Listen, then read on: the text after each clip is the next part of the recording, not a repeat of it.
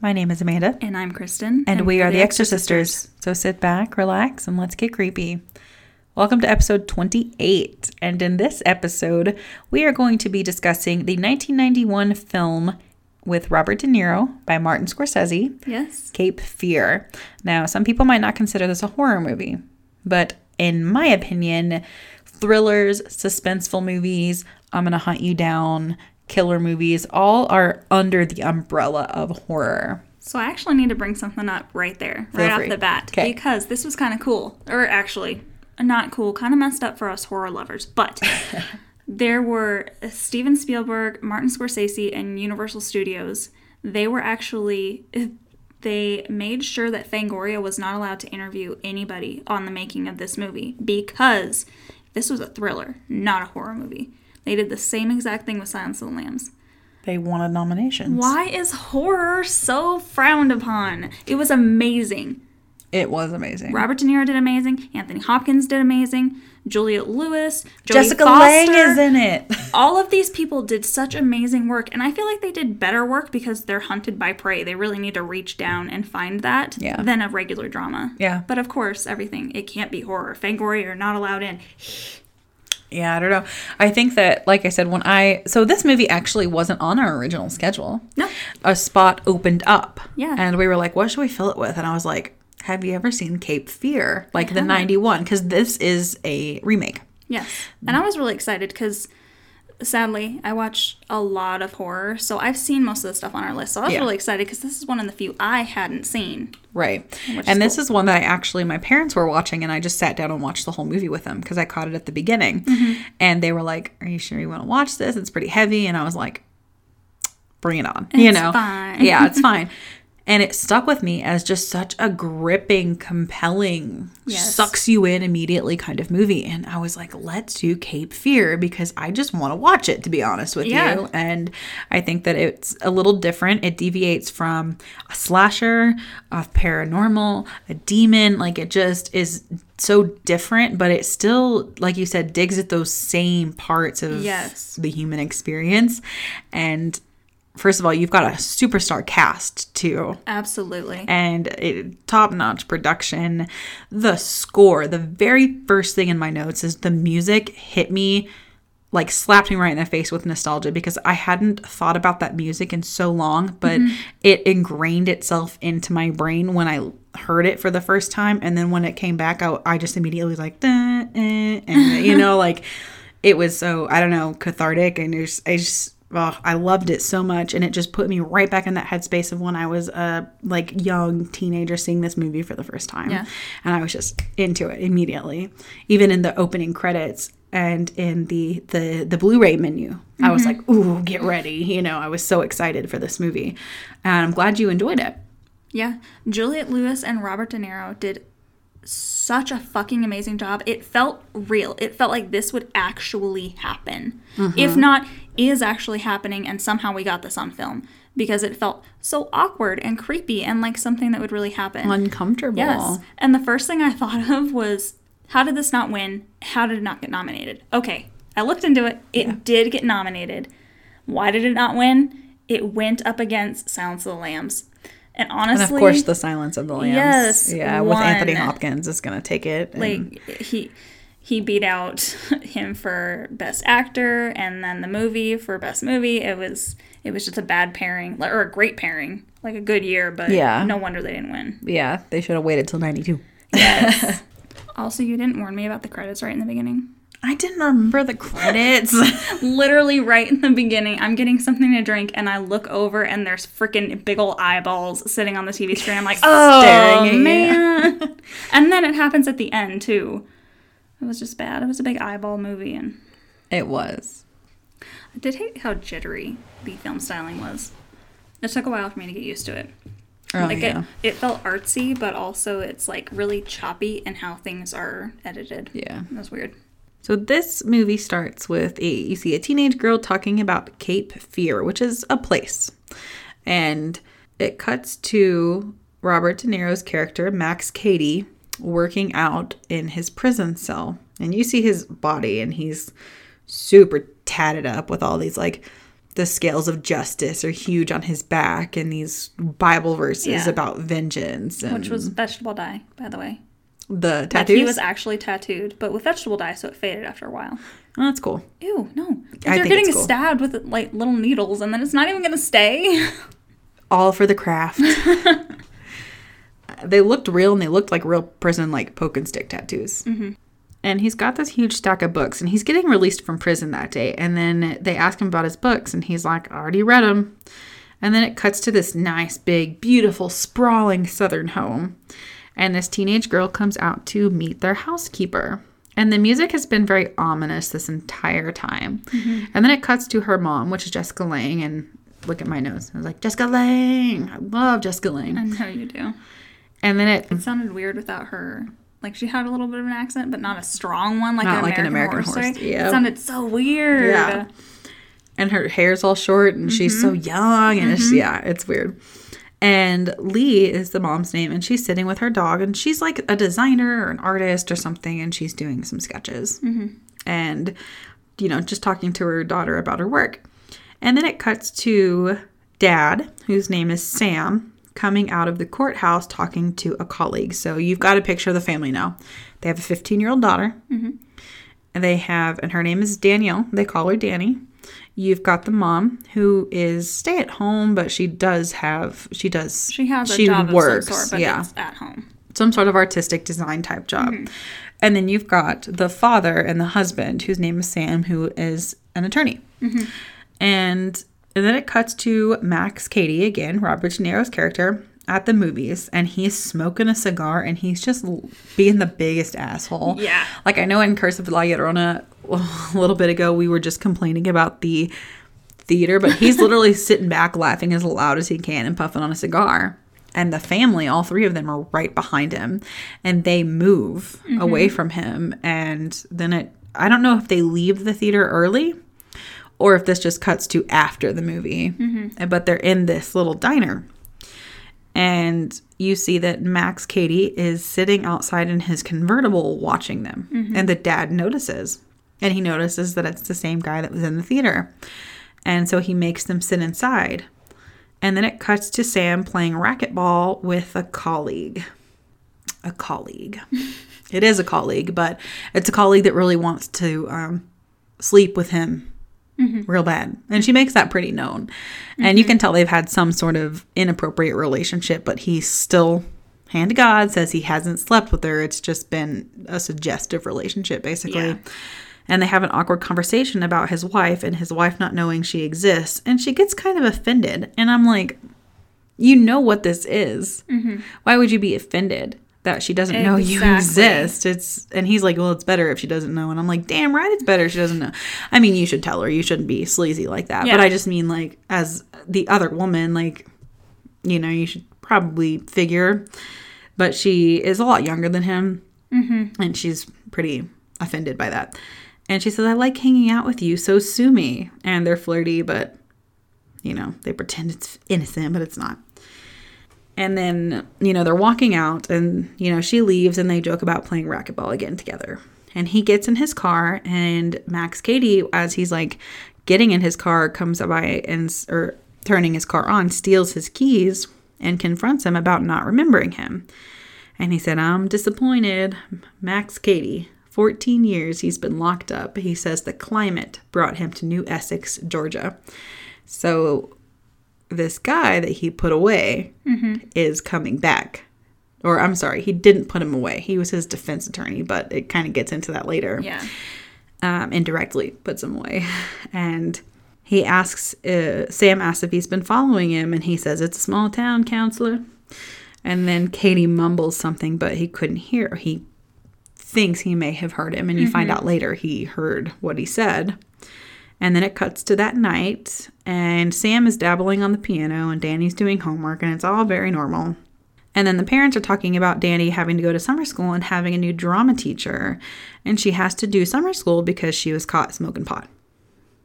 And then for drama? Who goes to summer school for drama? Like, that's math, English, history, science. That's the 4 majors. Rich people, white schools, I guess. Well, I don't know. yes, you're going to have to go to summer school, but you can pick any of the fine arts you'd like. And it cuts to an awkward sex scene between Lee and Sam. And there's some cool shots in this movie that go negative. Mm-hmm. The negative shots, and then they turn red. Like the so eyes it's at kind the of, end. yeah. It's kind of 90s, you know, like that late 80s, early 90s thing. But it fits the movie pretty well, I think. And then Lee gets up sometime in the night her character's kind of weird. Mm-hmm. Like, she's not super stable, like, mentally. Mm-hmm. You can tell she's, like, been through some stuff. And she's just looking at herself in the vanity mirror, and she's, like, rubbing her face, and she puts on lipstick. But that might not be weird. She may just be wanting to feel pretty, and she's alone, and just no one's judging her, and, you know, whatever the case may be. And she walks to the window, and she sees Max Cady sitting on their fence wall that is along their property, just staring up at them. And then she wakes up Sam to look, and Sam goes outside and yells, "I want you the hell off my property," but he seems to be gone at that point. And then Sam tells Lee he thinks he heard Max mumble something like, "I'll teach you about loss." He doesn't remember what he sent Max away for, so he says. Mm-hmm. He doesn't tell his wife. And Sam says he's just been bugging them because he's upset that he went to prison. But you find out that he does know what Max Cady went away for. And the next day he asks Lee not to let Danny walk around by herself and to call the cops if he comes around again. So he's alarmed. Mm-hmm. Definitely. I would be too. You know, if you're an attorney and you're a defense attorney and you are defending some of the most vile predators that exist, that's scary. Yeah, especially even if you try your best, sometimes you're not going to win. Sometimes evidence is too airtight. And then they could just blame you even though you tried. Yeah. And Sam is telling his colleague he filed a restraining order against Max Cady. And then you find out that he was his defense attorney. And while he was going through the case, he found out, or he got a report, that the woman that he raped and battered was promiscuous. And then he tells his colleague, but if you had seen what he did to that girl who was 16 years old. Yeah. And he buried the report. And he said, but no one knows. There's no way that Max Cady can know. I mean, he says, I don't remember if it's now or later, like I had to read him every affidavit because he wasn't even literate. And he learned, because he says later he learned how to read in prison. I forgot about that part, yeah. Mm-hmm. And when he started learning how to read, he started reading law books. And so he pulled up his own case and found out that way that his defense attorney could have put that in for his defense, but chose not to because he didn't want him to get off with it. Mm-hmm. Which, I mean, that's fair, but then at the same time, it's kind of like doctors. You know, rapist comes in and he has a heart attack. You can't let him die. It's you took an oath. You have to save that patient. Same thing with attorneys. They, as defense attorneys, you can, this is kind of, you know, profane, I guess, but, you know, somebody kills a 2-year-old, you got to defend them, even if you know damn well they're guilty. It's your duty and your job, and if you can't do that, you can step away from the case, you know. But he didn't. Instead, he just chose to hide that part to make sure that Max Cady got put away. And then it cuts to the house, and Lee tells Danny she wants her to come into the room she's with and read. So you can tell that Lee's kind of on edge too. She doesn't really know, but she knows that there's somebody that's pissed and dangerous. And so she's like, even though Danny's just like in the next room reading, she's like, yeah, you should come in here and read with me so that I can see you and make sure I know that you're okay. But she says, even if you don't want to come in here and read, please don't go outside. And then it cuts to Sam walking on the sidewalk just in town. And then Max pulls up next to him in his car and points to a group of teenage girls. And he's like, It's like, he says, you're lucky, counselor. My daughter doesn't even know me, which is so weird to say after you see a group of teenage girls. Yeah, that like, you're Googling it. Yeah. And then Sam says, why me? I was your defender. And Max says he learned how to read during his stretch, and all he read were law books. And Sam asks how much money he wants to go away. You know, how much do I need to give you for you to disappear? And Max says, what would be my compensation for being held down and sodomized by 4 men? He says he doesn't understand what those 14 years meant. So he's like, what is the compensation? 10,000, 20,000, 30,000 for those years that I was tortured and can't get back. He raped a girl, at least one that we know of, and he deserved that. Exactly. But he thinks that he was gypped. I'm sorry, I shouldn't say that, but yeah. And so, and he even said, Sam said it wasn't just like, and I'm not saying that any rape is acceptable or any more severe than another, but he said not only did he rape her, but he just beat the shit out of her. And I mean, like you said, if you had seen what he had done to this girl. Yeah. And so Max Cady drives off, and then Sam's at the firm, and he gets an urgent call from his wife, Lee. And then it cuts to him driving home, and he's like furious. And Lee says this is awful, first of all. So she's had this dog, Benjamin, this whole time, right next to her. It sleeps next to her. It follows her around the house. It's so her baby. They did not. I'm so glad. Yeah, me too. Lee says she heard a horrible, high-pitched screaming sounds. And she called the vet, but it was too late. He was winding down like an old clock. And all of a sudden, he just stopped. So Max killed their dog. And he died before the vet got there. The vet said that he was poisoned. And then Lee and Sam have issues. Like, big time issues. Yeah. Lee starts screaming. You know, he says, I told you not to let the dog outside. And she's screaming, I didn't let the dog outside. And starts, like, beating on him. And she didn't let the dog outside. Somebody let the dog outside, and it wasn't the family, so he can just get into their house. Yeah. And then it cuts to Sam with a colleague again. And they brought Max in to do a strip search because now he's trying to get his colleague and cop connections involved in this and try to catch Max in the act of doing something to their family, like poisoning their dog.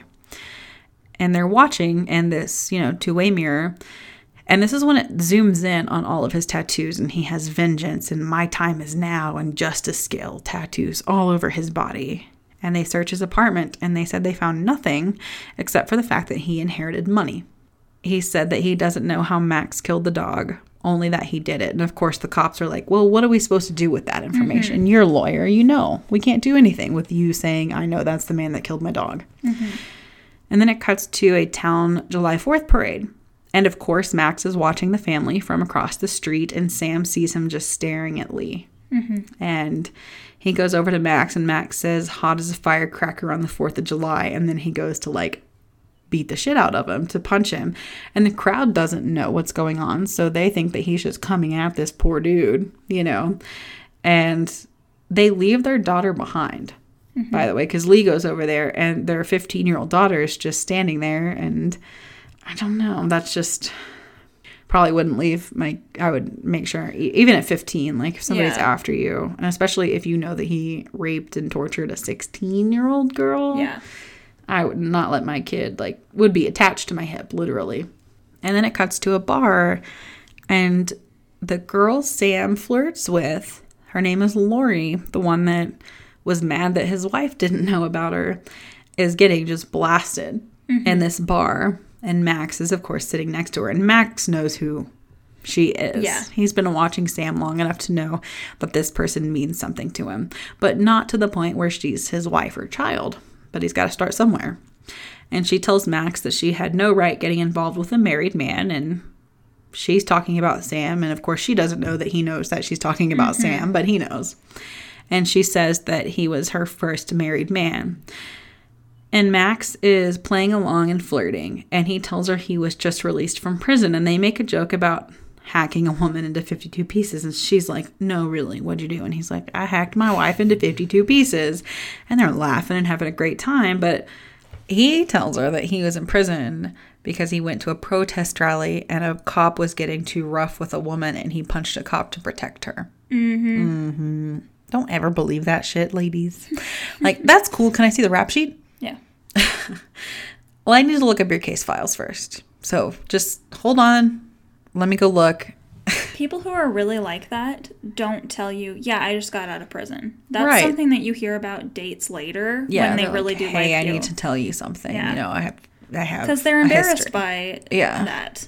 Probably not Usually. embarrassed of defending someone, but... You don't just bring up a rap sheet on the first date. Yeah. Usually. Or maybe you're just really open, but... Unless you're a criminal who is proud of the fact that you went to prison. Or that. So Max has just been playing along and flirting with her this whole time, and he takes her home to have sex with her. And he's rough with her, and he pulls out handcuffs, but she's still laughing and like, oh, you're going to be rough with me, and she's really drunk. Which is, by the way, was the actress. That she was supposed to go in scared, and the actress was like, I think it'll be creepier like this. And she's fucking right. Yeah. Like, she's playing along. She thinks this is going to be fun, and then all of a sudden, it's not. Yeah, I think that was a good choice, too, because if she was sketched out, it's like, oh, she sees it coming, but she didn't until... This is really brutal, too. This is a violent scene. Yeah. So, sexually and otherwise. And he handcuffs her, her hands behind her back, and then he just, like, breaks her arm and her shoulder, just, like, cracks it over. Still, like, up until that break, she thinks it's fun, and then, no. And then he fucking bites a piece of her face off. Yeah. And, like, spits it. Which Robert De Niro actually got so into his part that he researched serial rapists. And that's where he took that from. So I wonder what serial rapist he researched that was in. I don't want to know. Yeah. Do not want to read about it. I'm good. I'm good with not knowing that. Yeah. I'm good with this staying as a movie. And I can just come back from it and be okay. He got so into this movie. He did such a good job. You can tell. Dude. Yeah. And then it cuts to Sam playing piano. And one of the keys is busted. He's like, what happened to this key? And the family's like, well, I don't know. Like, it doesn't play. Mm-hmm. Or the wire, something is, yeah. So he gets a call, and it says, Katie raped another girl. And then cut to the hospital. And his colleague, the cop, says, girl is scared, claiming she fell down some stairs. But someone made Max's plate, his license plate. And then, of course, he walks in, and he's like, oh, my God. And she's like crying and, says his name. And Lori said that because he stood her up, she was feeling reckless. And Sam tells her that Katie will just do it over and over unless Lori testifies. And she doesn't want to because she sees, and she's a clerk at the law office or the city or wherever Sam practices. And she said she doesn't want to. This is so sad because this is getting a little deep, but this is real shit. This is why women do not come forward. So she says she doesn't want to testify because she sees how her colleagues cross-examine victims and put their lives out on display and make them seem like basically sluts when a woman should feel free to express her sexuality just as a man does without being considered a slut or a whore. But she says, I see how they laugh about it afterwards, about how they got that bitch to cave, basically, so and how the system fails women over and over and over because they just break them. The women have already gone through this. So, I mean, honestly, the system, it plays maybe... I was going to say not as much more recently, but let's talk about that for a second. Yes, I would like to talk about that. There are 2 cases. There was a man, trigger warning, real rape cases we're going to talk about. Yes. So if that is sexual assault and rape is something that you cannot listen to, it's sensitive. We're not going to go into graphic detail. We're just going to talk about the sentences that these men should have served. But cut forward now if that's something that bothers you. Okay. There was a case in New York, and the man, he was a bus driver, and he raped a 14-year-old girl, and he pleaded guilty to raping this 14-year-old girl. He confessed to it. Yes. And he got time served for serving 8 months when he should have been serving 10 plus years. That is so fucking infuriating and disgusting. He fucking, this isn't trying to figure out if he did it or not. He fucking admitted to it. And 8 months is worth the rest of this girl's life. That she will have to deal with this and go to therapy and all of that. Yeah. Time served. 8 months. That's 8 months. Yep. So you can go rape any woman on the fucking street, admit to it, and get 8 months. It's okay. It's not a big deal. If you're a white man. That's fucking horrible. And it's getting to that point with so many things lately. Like, I mean, we're continuing to talk about this one case, but there's so much stuff. My mother almost got run off the road by some crazy lady driving and texting and racing people off the road. She could have died on the fucking highway. And all the sheriff said was, well, nothing really happened, did it? luckily. That's the kind of world we're fucking in right now? Yeah. It doesn't really matter. That's where we're back to. That's great. Well, there's a second case you told me about today, because this was yesterday, and then there was another one today. Yeah. So the second one, a Georgia man pleaded guilty. Again, so Pleaded this is our second guilty one. to keeping a teenage girl in sexual captivity for more than a year, has been sentenced to a few months of time served. So you can even keep someone in slavery now, and it's cool. It's not a big deal. She went missing when she was 15 years old. What? And I know this is what every generation says, but seriously, what world are we living in that is okay? That it's okay to say, yeah, she almost ran you off the road, but it didn't actually happen. I mean, what would have happened if she had died? Would they have given a shit if this girl died?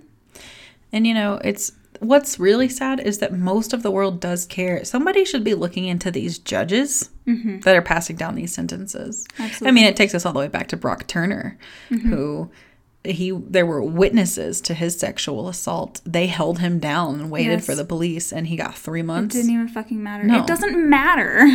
If you're a white How male. upsetting is that? And I know there were some people disagree with me and think that we lean left and that we're crazy feminists. I mean, that's but three factual cases. I don't know how you can disagree with that. Yeah, and you're not even a left winger.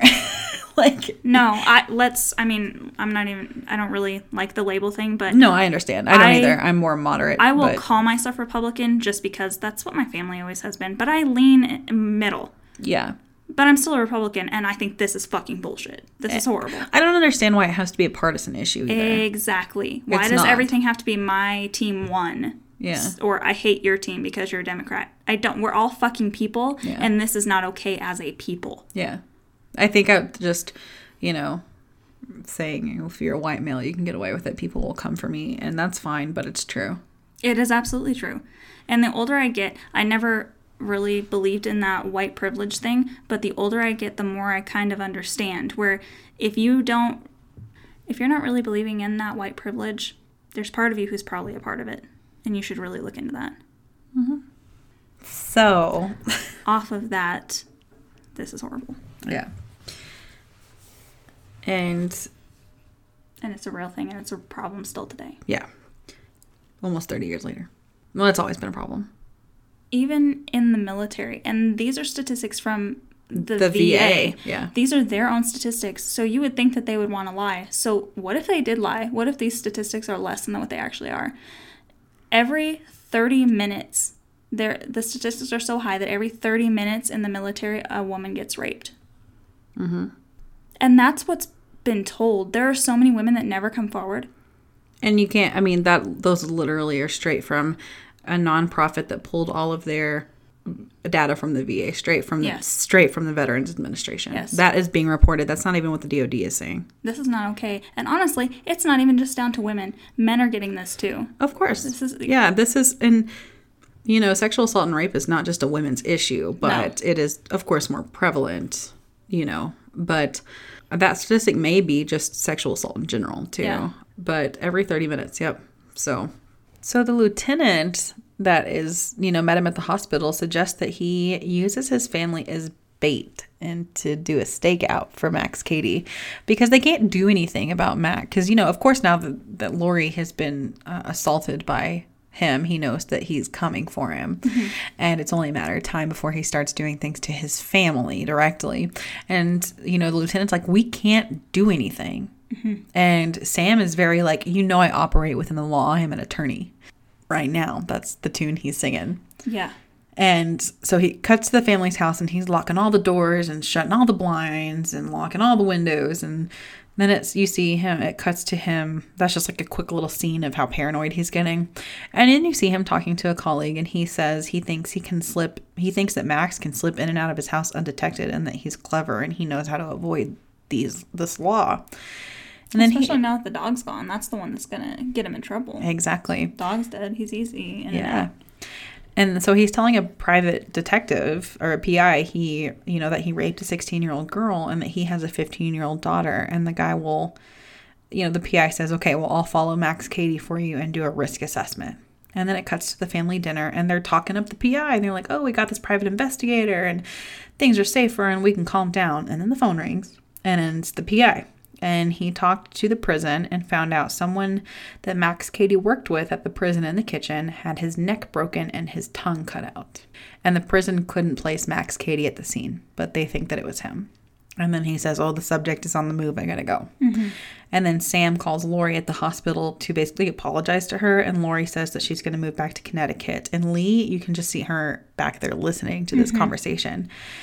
And Lee knows that there's something going on with Lori. And Lee starts punching at him for fucking her. And Lee says he thought he left that all behind. And so now you see where Lee and Sam he's already cheated. Yeah, have their problems. And Danny, I feel so bad for her. I do, because every time her mom starts screaming, they don't have any regard for her. Yeah. At least when my parents fought when I was a kid, they tried to do it behind closed doors when my brother and I weren't like directly exposed to it. It didn't always work, you know, especially when you start yelling. You can hear through doors. But they made an effort. But Lee just starts like beating on him and yelling and screaming and doesn't try to keep any of it from Danny. So she just runs to her room and she has to turn up the TV not to hear them screaming. And she calls her friend Nadine crying, and she said that she's losing her mind. And I'm not a parent. And I know that if I ever am one, I will not be a perfect parent. And Brad and I will not be perfect parents together. And there will be things that our children see that we would, of course, rather them not see, just as far as fighting. But I feel like this is especially a time when you need to keep your family unified. And making your teenage daughter isolated and feeling isolated is going to make her more reckless and more dangerous to herself. And to you guys. Exactly. And so Lee and Sam are still screaming, and he's screaming at her because she was depressed after he cheated. He's blaming her for going crazy, basically, after he cheated. And it's like, dude, you did that. Like, that's your fault. And he says that he's a lawyer and she's a clerk and she's just infatuated and he can't help it. And then they kind of calm down and they're still fighting, but now they're talking more than yelling. And Sam says he's genuinely scared. And he says, we can beat that son of a bitch working as a team. And you think that they're like, okay, we're a team. And then it cuts to him sleeping on the couch. Yeah. That's great. Yeah. And then there's the scene with this PI at a restaurant. And he's, of course, still watching Max Cady, but it has cut to the next morning and he's not really following him around right now. And Max sends him a meal as kind of like a, I know you're watching me. This guy is like, he's not supernatural, but it's almost like he is so good. He's like almost, it's like unreal that he's this perceptive and this intelligent and this elusive.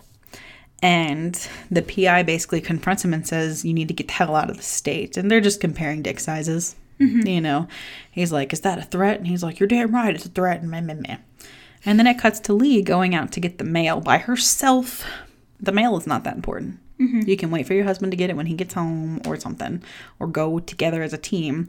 Because then, of course, Max drives up and he hands her Benjamin's dog collar. So he poisoned the dog and took its collar. I'd fucking kill him right there. Like, I would go to prison. She doesn't make the connection, though. He's like... It takes her way too long to make it, I feel. He's like, oh, you know, I found this dog collar and it had your information on it, so I wanted to bring it by to you. And she's like, oh, you know, she described the dog laying at her feet while she sketches, and she finally catches on that he's the one. If somebody just showed up, if my dog turned up dead and somebody just showed up with the collar in hand and I knew there was somebody like stalking my family, that would be my first thought. I would not, first of all, even if I wanted it badly, I would not touch the dog collar. I would immediately run back inside my house. I would not exchange one single word with that man. Nope. I would get his description, get his car description, just log it away in my memory and run. Get a gun. Yeah, exactly. And they banter and... You know, he says, it didn't have to be this way if your husband hadn't betrayed us both. We could have been happy, Lee. And then fucking Danny comes out in the front yard and he sees her and then he just drives off. He's like, awesome, pray. Yep. And the PI tells Sam that he was made. And Sam says he can't operate outside the law. So he's still singing that same tune, like he's not going to do anything illegal. But then Sam gets home and Lee says he was here today. And then it cuts to this phone call. And it's Max Cady's voice, and he's talking to Danny. And it says, this is a new teacher calling from drama. I'm going down the list greeting summer students. And he talks about not suppressing her sexuality. And it's just this really creepy. Like, even as a 15-year-old, I think this character was frustrating to me because I know she's going through a lot with her parents or whatever. And she's just trying to make some sort of human connection that's meaningful to her. I've been a 15, 16-year-old girl. I'm not that stupid. I feel like, okay, I disagree with you. That's fine. Not on the phone call. The phone call is creepy, and I think that she should have understood that. When she gets in the auditorium, she's still a little creeped out, which I agree with, and I feel like that's true. Like, me as, or any 15-year-old, your hormones are going. I'm sorry, they are. And if someone looks tall, dark, and handsome, and they're flirting with you, and all of that, you're gonna want that. I guess. He's just not my definition of older man that I'd love to just get with. Like, when he sits there, and he's just sitting there all shy almost, like, just looking at her, and then, can I put my arm around you? And she's all like, yeah. Like, put it in those terms of maybe he's not an adult male, and it's some other teenage boy. Yeah. You'd want them to put their arm around you. They're flirting with you. They're being cute. You feel wanted. Yeah. But she also knows that someone is stalking her family and killed her dog. That's why the phone call is messed up. Yeah. And, he says that, no, drama's not in room 110. It's been moved to the theater. And I'm like, fuck. And he says, you can trust me. I'm a do-right man, after he plays this record for her. And the next day, Lee drops her off, and she goes downstairs, and that's when we get to the part where you were talking about. And he's sitting in this little, set She's house. creeped out because no one's around. Yeah, which would be my first indication to run. Yes, but she continues to go. Yep, she keeps going. And that's what I said. It's not occurring to her that this is creepy. She knows some man she's never seen is after them. But no, she's going to smoke weed with a stranger. Because he's smoking a joint when she gets down there. Which her parents you've already heard earlier, that she gets in trouble for smoking. That's why she's in summer school. Exactly. So she's like, oh, okay, so he's kind of like me. He gets into stuff that I do. He's cool, he's young, he's hip, right? Because he uses that very basic psychology of, they don't understand. They don't understand you. They don't understand us. I understand you. And he's right. I'm sorry, let's look at pedophile after pedophile after pedophile that is in a high school or anything like that. That is how they reach those girls. Yeah, exactly. Every time. And then they talk about literature, and then they start talking about sex and books about sex. And she asks where he's from, and he says she'll get mad if he tells her. And then she says, you're not the drama teacher, are you? And he says, maybe I'm the big bad wolf. And even after that, where he basically is like, yeah, I'm not the drama teacher. She says, you're the guy that's been hanging around the house. You're the one that killed my mom's dog. She makes that connection, and she makes that realization.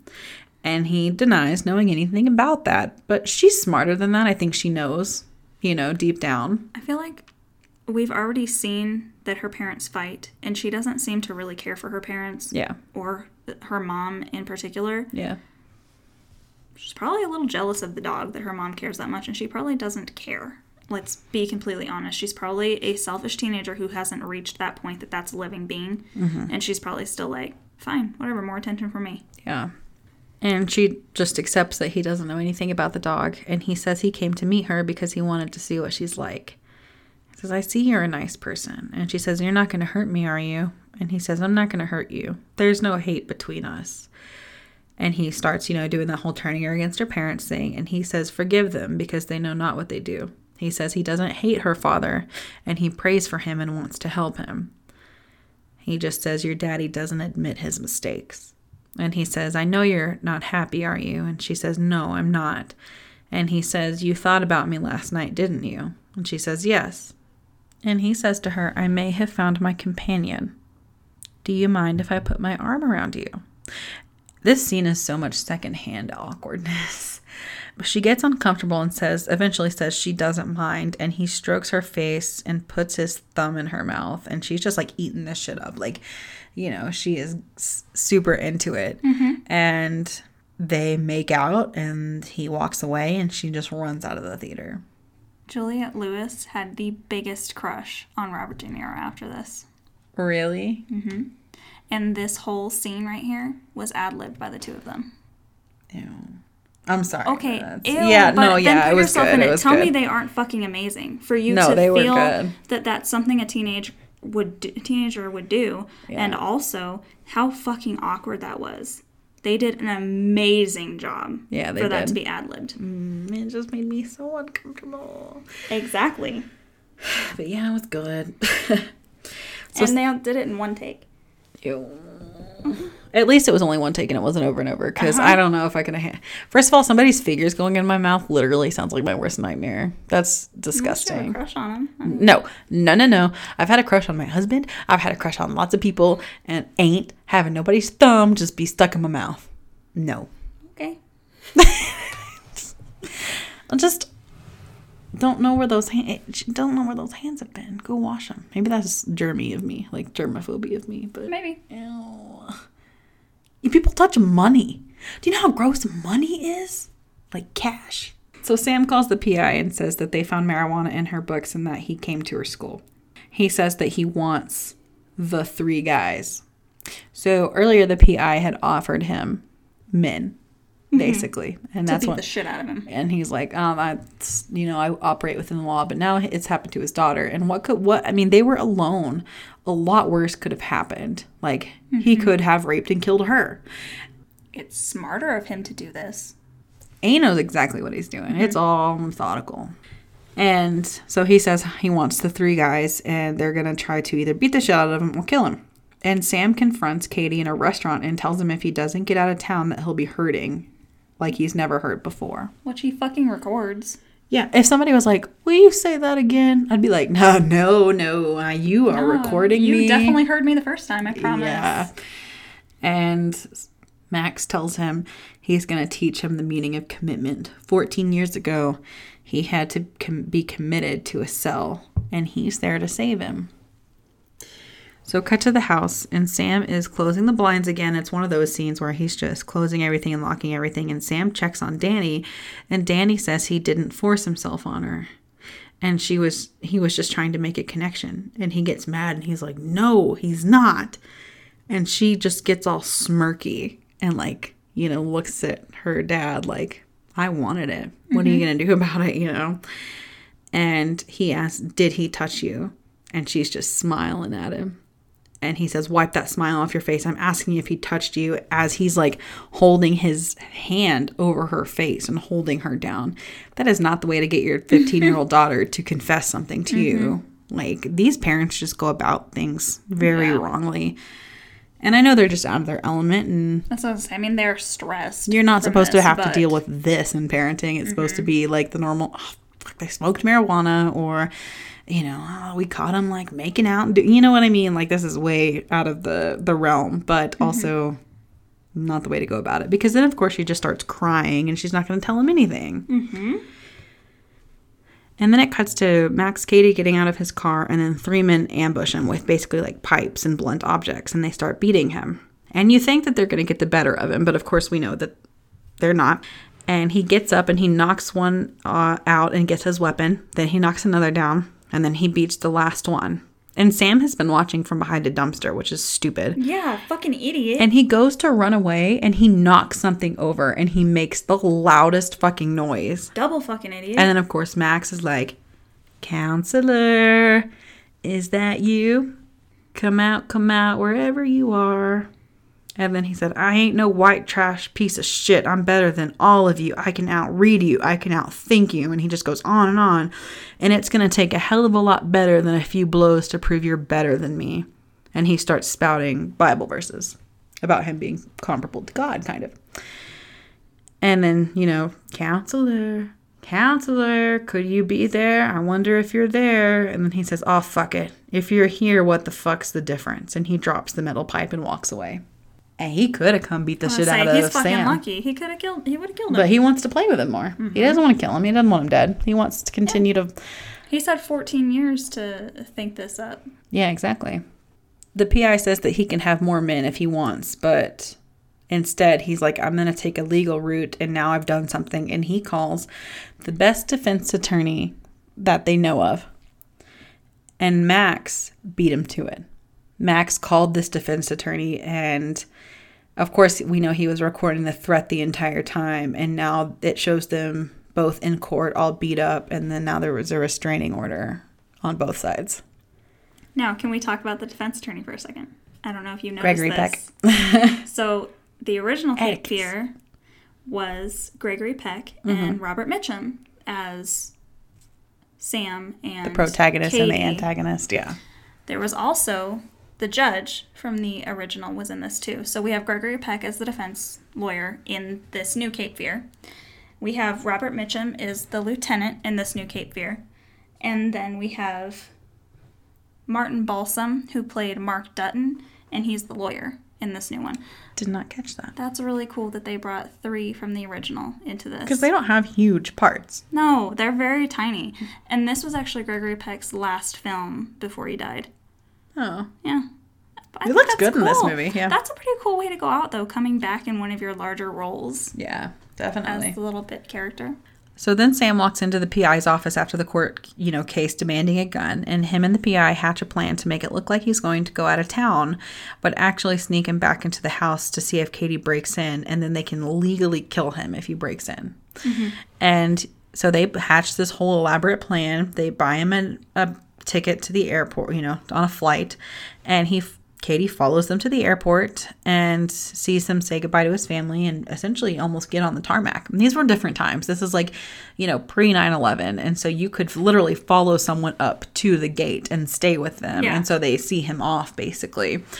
And after he sees him get on board, he goes up to the clerk that, sells the tickets. And he says he really needs to know if Sam was on the flight, and the lady tells him, I can't give you that information. But he's a sweet talker and he gets what he wants. And she says he'll be back the day after tomorrow.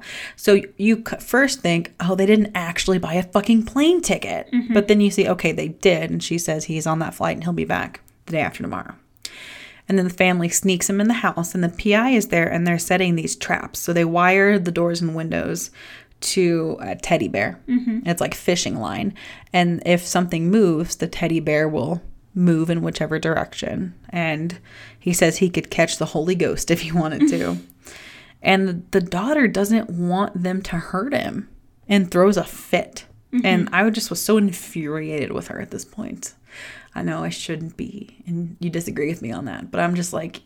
I just feel like she's acting like a teenager would act. I guess, but I feel like that doesn't give some teenagers enough credit. She just seems so stupid to me. Maybe blind. Maybe we were brought up in a time where danger was more prevalent. Yeah. I don't know. Also, she's completely alone. Her parents are so involved in themselves and what's going on. They don't really care what's going on with her. She doesn't have a sibling or anything to even get that type of thing. School is now out. She has to go to summer school, so she doesn't really have her friends all the time. She's lonely, and she needs some sort of connection. And also, she's a teenager with hormones. And this is the first guy that we hear about that is showing her any sort of anything. True. I guess rebelling, too. This would be a good way to rebel. The next day comes, and nothing happened. And then the maid comes back. And Danny loves this woman. Like you can see in the beginning, they have a great relationship. Or their housekeeper, or whoever she is. Danny picks up a flower pot and sees Sexus under it, which is a book about sex. And she picks it up and she makes sure nobody's, looking, and she smuggles it inside. And then night falls, and it's night number 2. And the maid stays over. Danny is staring out her window really late at night, and everyone else is basically just kind of in separate rooms staring. And then it kind of zooms in on the bear a lot. And so it's about to move. And it does. And the PI army crawls towards the direction that it's coming from. And it's really windy, which makes him think that, something just blew open. So he tightens the lines, and that's that. And Sam has fallen asleep upstairs, and he wakes up and he has a vision of Max Cady just leaned in the doorway staring at him. So creepy. Super creepy. And it goes into that negative shot that it's done earlier. And he has a feeling, he's like, he's in the house. He's in the house. And it cuts to the PI, and the PI is walking around, and he walks into the kitchen, and he sees their maid up, and he's like, oh, you can't sleep either. And then the maid turns around and it's Max Cady in her uniform. And he cuts the PI's throat with the piano wire that was missing from that key. So you know he's been in their house, obviously. And the gun goes off. And he killed the PI, of course. And then Sam yells Kursik's name, which is the PI. And Sam tells Danny to go to her room and lock the door.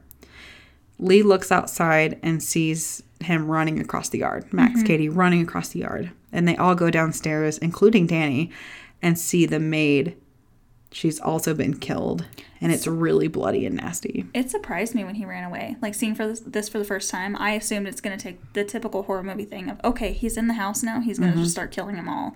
And that's going to be the rest of the movie. I was surprised he just killed 2 and then was gone. And I was like, what the fuck? Where do we go from here? He just wants them to know that they can't keep him out. You killed 2 people at once and that's just fucking with them. That's intense. You know, and Danny loved their housekeeper. And Danny sees it. And this is a very good portrayal of, like, real shock and grief. Because she's just, like, screaming and crying. And then now she finally sees he's dangerous. Yeah. And she's been duped, essentially. And then Sam slips. He goes to get Kursik's gun. And he slips in his blood. And is just freaking out and runs outside and just starts shooting blindly. And you're, like... There's still neighbors around you. Yeah. Yep. Maybe don't. And then it cuts to the next day. The family is in the car driving to Cape Fear. They're fucking out of there. Yeah. And they stopped to get groceries. And the lieutenant, he basically called and said, there are 2 bodies in my house. And I know I'm not supposed to leave the scene of a murder, but I'm getting the fuck out of here. And you call me when you find Max Cady. And he thinks they're going to blame him, which they probably would at this point. Exactly. And especially because he slipped all up in that blood. Yes. Like, he's in there. And he says that they're fugitives now. And Cady... This is so good. I have never forgotten this scene, and it creeps me out to this day. Yeah. He's strapped himself underneath their car. I want to know how long he was holding on to that thing. Like, how far did they drive? I don't know. It was night. Because he's, like, holding on, and he's just got, like, one strap around him. The strength and endurance. Robert De Niro said he wouldn't do it unless a stuntman proved that it could be done. So that means that not only did a stuntman prove that was done, Robert De Niro actually did that. Holy shit. Yeah. That's so fucking creepy. That's like the creepy of there's something under your bed that's gonna grab your foot. Yes. That's why everyone's like, check the back seat of your car. And I'm like, and under your car. Yeah. Because of this movie. Exactly. But they're in Cape Fear and they're getting a boathouse. And there was a mention of a boathouse way earlier in the movie, but it was just an offhanded comment. I want one of those. Not the death and stuff, but the cute little boathouse. Yeah. On the river. And then he crawls out from under the car, and then a woman sees him, and she's just like, okay. I'd be fucking terrified. Like, that's not someone you want to fuck with. No, I would never say anything, because I would be so fucking terrified that he would come after me. He would. I'm surprised he didn't. Yeah. But she's just like staring I agree. at I'm him. surprised we didn't see, like, her dead body somewhere. Yeah. He's just like, she's not going to come after me. He does a really good job of not killing people unless they either directly get in his way or they're who he's going after. He's making a point, yeah. And he heads into the bathroom to clean up because he's, of course, all dusty and dirty from that drive. Under our car. Yeah. And it seems like a boathouse is a good idea until you kind of realize that they're just totally trapped. You know, at first you're like, oh yeah, out in the middle of nowhere. He's never going to find you. Exactly who's going to get on there. But then if he does, which he does get on the boat, you're completely trapped and you have no way of escaping that situation. So it's like a good idea until he comes to find you. And he's smart and he will find you. And they head out on their houseboat and it's called Moana. Just happened to notice. And they drop anchor. Moana. I do. They drop anchor somewhere surrounded by a lot of trees. So it's like, it's covered. It's a good place to be. And Cady has gotten a small boat of his own to follow them. And then the family's just eating dinner and it's pouring down rain. And of course the boat's kind of rocky because it's stormy. But then Sam goes out to check the anchor. And they're scared for him to go outside. They're like, no, Dad, please don't go out. But he does. And then Lee yells at Sam to come back inside. And he's out in the rain. And they get like really freaked out. And he just yells, I can't hear you. And then right after they're like, oh, okay, thank God. Cady reaches from above and grabs him by the neck. And chokes him till he passes out. We're like, oh, he's going to kill him. Oh, no, he's still got more stuff to do. Yep. He ties him up and he just gently lays him down. I couldn't imagine hating someone this much to do this much torture. No, me neither. He thinks it's his mission from God is to save this man. He pulls the anchor up and he comes inside to the women and he shows the gun to them. And Danny tries to charm him by saying she's memorized parts of sexes, but he calls her on it and he says, which part? And he's like, you didn't do your homework. I'm kind of surprised she didn't, though. Like, she gets that book early on before her housekeeper dies. I'm surprised she didn't have anything on the top of her brain. Granted, she's scared, so it probably went away even if she did. But she didn't read it, apparently. And they were boiling tea, and she throws boiling water on him, but it doesn't. Good girl. But it doesn't even faze him. But good girl for trying. Like, she even thought of that. Yep. And then he lights a flare, and just to prove a point to them, he lets it run all over his hand. So gross. And he tells Danny to get in the hole, and he locks her in. So it's just this little space, like a little cabinet below, like a bench seat. And he locks her in there. And he says, ready to be born again, Miss Bowden? A few minutes alone with me, darling, you'll be speaking in tongues. And that's terrifying. And while he's undressing Lee and kissing her forcefully, I'm not saying that I would be able to do this or think this way, but I feel like especially if your daughter is stuck in that hole, play along a little. Well, she does kind of give up. She still is like, start making out with him, something. Like, get into it, make him pay attention to you. I'm sorry. And also, this is so horrible, I know it is, but if you think that you are going to potentially get raped, maybe try and get into it a little bit so it doesn't hurt so much, because it's gonna hurt bad. Well, and that aside, like, I think there are some like mental blocks that might prohibit that. Oh, absolutely. Or maybe defense mechanisms that make it so. It just kind of depends on the person. But I think I would try, like, think of your husband, think of something. I don't know. Yeah. Well, and that's something that they, Danny tried to be like, I did read it for you, and Lee does kind of give up, and she just is, but she's not faking it, she's like obviously not wanting this. And then while this is happening, you see Danny has found matches and rocks, and she's just kind of up to something, and she finds lighter fluid. So she's looking and planning. And Lee has kind of stopped, she's just letting it happen, but she's also searching for his gun. She sees the gun coming out of his pants, and she's trying to get the gun, but he catches it before she does. And then Sam wakes up and looks in and sees his wife, in bed with this guy. And then Max drags him in, and he starts stomping on Sam's head. I feel like that's gotta hurt so. Oh like, my not God. Just the stomping, but him dragging him through that window had to hurt so fucking bad. And Lee yells at him to stop, and then she tries to seduce him. She says she hasn't stopped thinking about him and tried to imagine him locked up in jail, and in the heat of his crimes, she says, I want you to do it with me, just with me, not with her, because we have this connection. So that's when it comes in where she's like, just be with me, don't touch my daughter. Trying to get him to pay attention to you and not your family. And Max says, what do you think, counselor? And then he stomps on him again. He thanks her for her speech, and when he lights his cigar, Danny has, at this point, he got her out, and she's sitting up on the table. He lights his cigar, and she just sprays a jet of lighter fluid at him and sets him on fire, and then he jumps into the river. Which is good. I feel like people in horror movies sometimes think so fast. I don't think I could. Well, she did have some time in the hole to kind of like plan. That's true, but I feel like I'd be so scared sitting on that table, him lighting it, I would have missed the whole cue. Yeah. And wouldn't have even thought of it. Yeah. He jumps into the river, and you think that it's over. But the boat isn't anchored, and it's really windy and choppy, and the rope that he cut is in the wind. And Max reaches up from the river, and he grabs the rope, and he pulls himself up. And Sam goes to tie it up because he's like, oh, shit, there's a rope. And if he was close enough, he could grab it, Which is what he had already done. Exactly.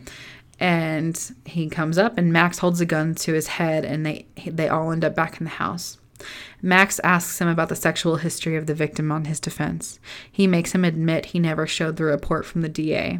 Sam admitted that he didn't give the report in because of how brutally he attacked that girl. And Max is yelling, and he's kind of portraying this court case of how he's guilty, And by the power invested in me by God, I sentence you to the 9th circle of hell. And then he turns around. One for traitors.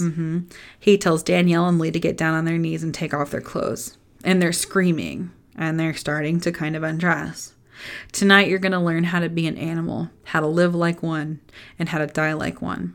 So when I mentioned this movie, I knew this was going to be a little bit more difficult of a movie to talk about because there is that aspect of violent sexual assault. And, you know, when I was a kid, I say kid, when I was a young teenager and I saw this movie, I even warned you, I was like, it gets really, really intense at the end. Yeah. And when I rewatched it, I was like, it's bad, but it's not as bad as I remember. Nothing actually happens to them. They don't even get naked. But in my head, I remember that just being so much more horrifying when I was younger. Yeah. This movie is very much like, minus her getting bitten on the cheek, you don't see a lot. No. It's just implied what he will do to people or has done. Yeah. And then you get those few murders, the housekeeper, the private investigator, Kursick, you know. Minus the private investigator, you don't even see the housekeeper. You see her body later. Yeah, you see her. Yeah, exactly. And the boat is still rocking around. So we have to remember at this point, too, that it's not anchored anymore. And it hits a rock and just starts spinning in circles. And so everybody's being thrown around.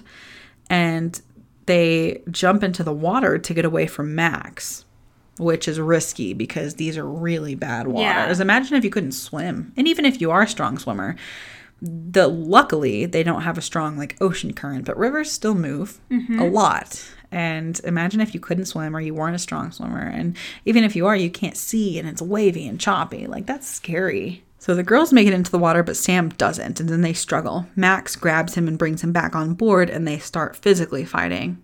Sam is able to handcuff Max's foot to the sinking boat. The boat crashes, and it's basically like obliterated to like sticks. Yeah. And Sam jumps in the water, and him and Max wash up on shore. And of course, Max is still attached to this little part of the boat. And Sam gets a rock and starts beating him with the rock. And then Max is yelling and laughing like a fucking crazy person. And they're both throwing rocks and beating each other with rocks. And then Sam grabs a big old rock and drops it, but misses. Because the thing moves. Yeah. And floats him away. Exactly. And then Katie drifts off and is speaking in tongues as he's sinking with the ship, basically. And he starts saying, "I'm bound for the promised land," as he goes under. And you just see his eyes. The last shot of him is just his eyes lingering and staring at you from right above the water. Gross. Yeah. And then Lee, you see them got washed ashore, and Danny's right next to her. And Danny gets up and crawls over to her, and they're just holding each other and crying. And then Sam wanders over to him, and they all just are holding each other. And then it cuts to Danny's voice. And it says they never talk about it. She says she doesn't dream about him much anymore. And then it zooms in on her eyes. And then it changes to a negative shot. And then it continues to zoom in on her eyes. And then it turns red. It's so fucking creepy because I hate eyes. I hate it. But even if you didn't, it's still like a powerful lingering shot. Yeah. So Sam has like pretty thick glasses. And he loses this like way early. So his sight, too, for all of this. Throwing the rocks and trying to beat him. Especially if he's, like, really nearsighted, especially. That's a good point. I hadn't thought of that. He can't fucking see. I mean, imagine you're, like, a -6. Yeah. Imagine somebody taking your glasses off your face, and then you have to fight for yourself. Nope. Exactly. Couldn't do it. Yep. So that was just something, like... That's a really good note I hadn't thought I'm of. an eye and vision nerd, so I love that shit. And I noticed, like, he lost his glasses pretty early on. So he's probably also struggling just to see what's going on and how stressful. I can't imagine. I am very lucky that I don't have visual problems, and I have good visual acuity without any correction. So I can't imagine what it's like with somebody taking your glasses off your face and not being able to see. Terrifying. Yeah. So I have 2 facts. These are both about Robert De Niro. So he got so into this movie that he actually went to a dentist and paid a dentist $5,000 to fuck up his teeth so that he looked the part.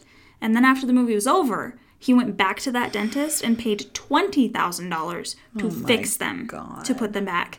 I literally couldn't imagine that kind of pain to do whatever he's going to do. So he made the dentist make his teeth crooked and then straighten them back out again, basically? I don't know what the dentist did exactly, but to fuck him up. and then fix them.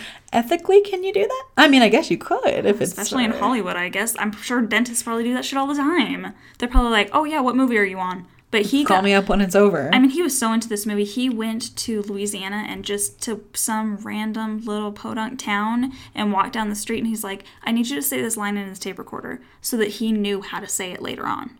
Wow. Yeah.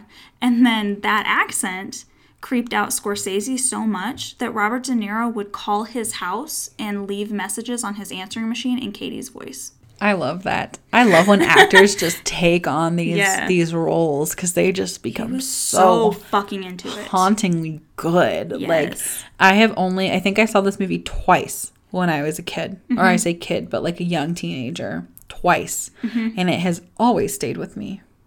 Always. And it's always been one of those movies and I'm like, oh my God, that movie is so good. But it's just like, I just don't watch it all the time. It's not one of those movies I think about all the time, but it's a movie that has stayed with me for a really long time. Yeah.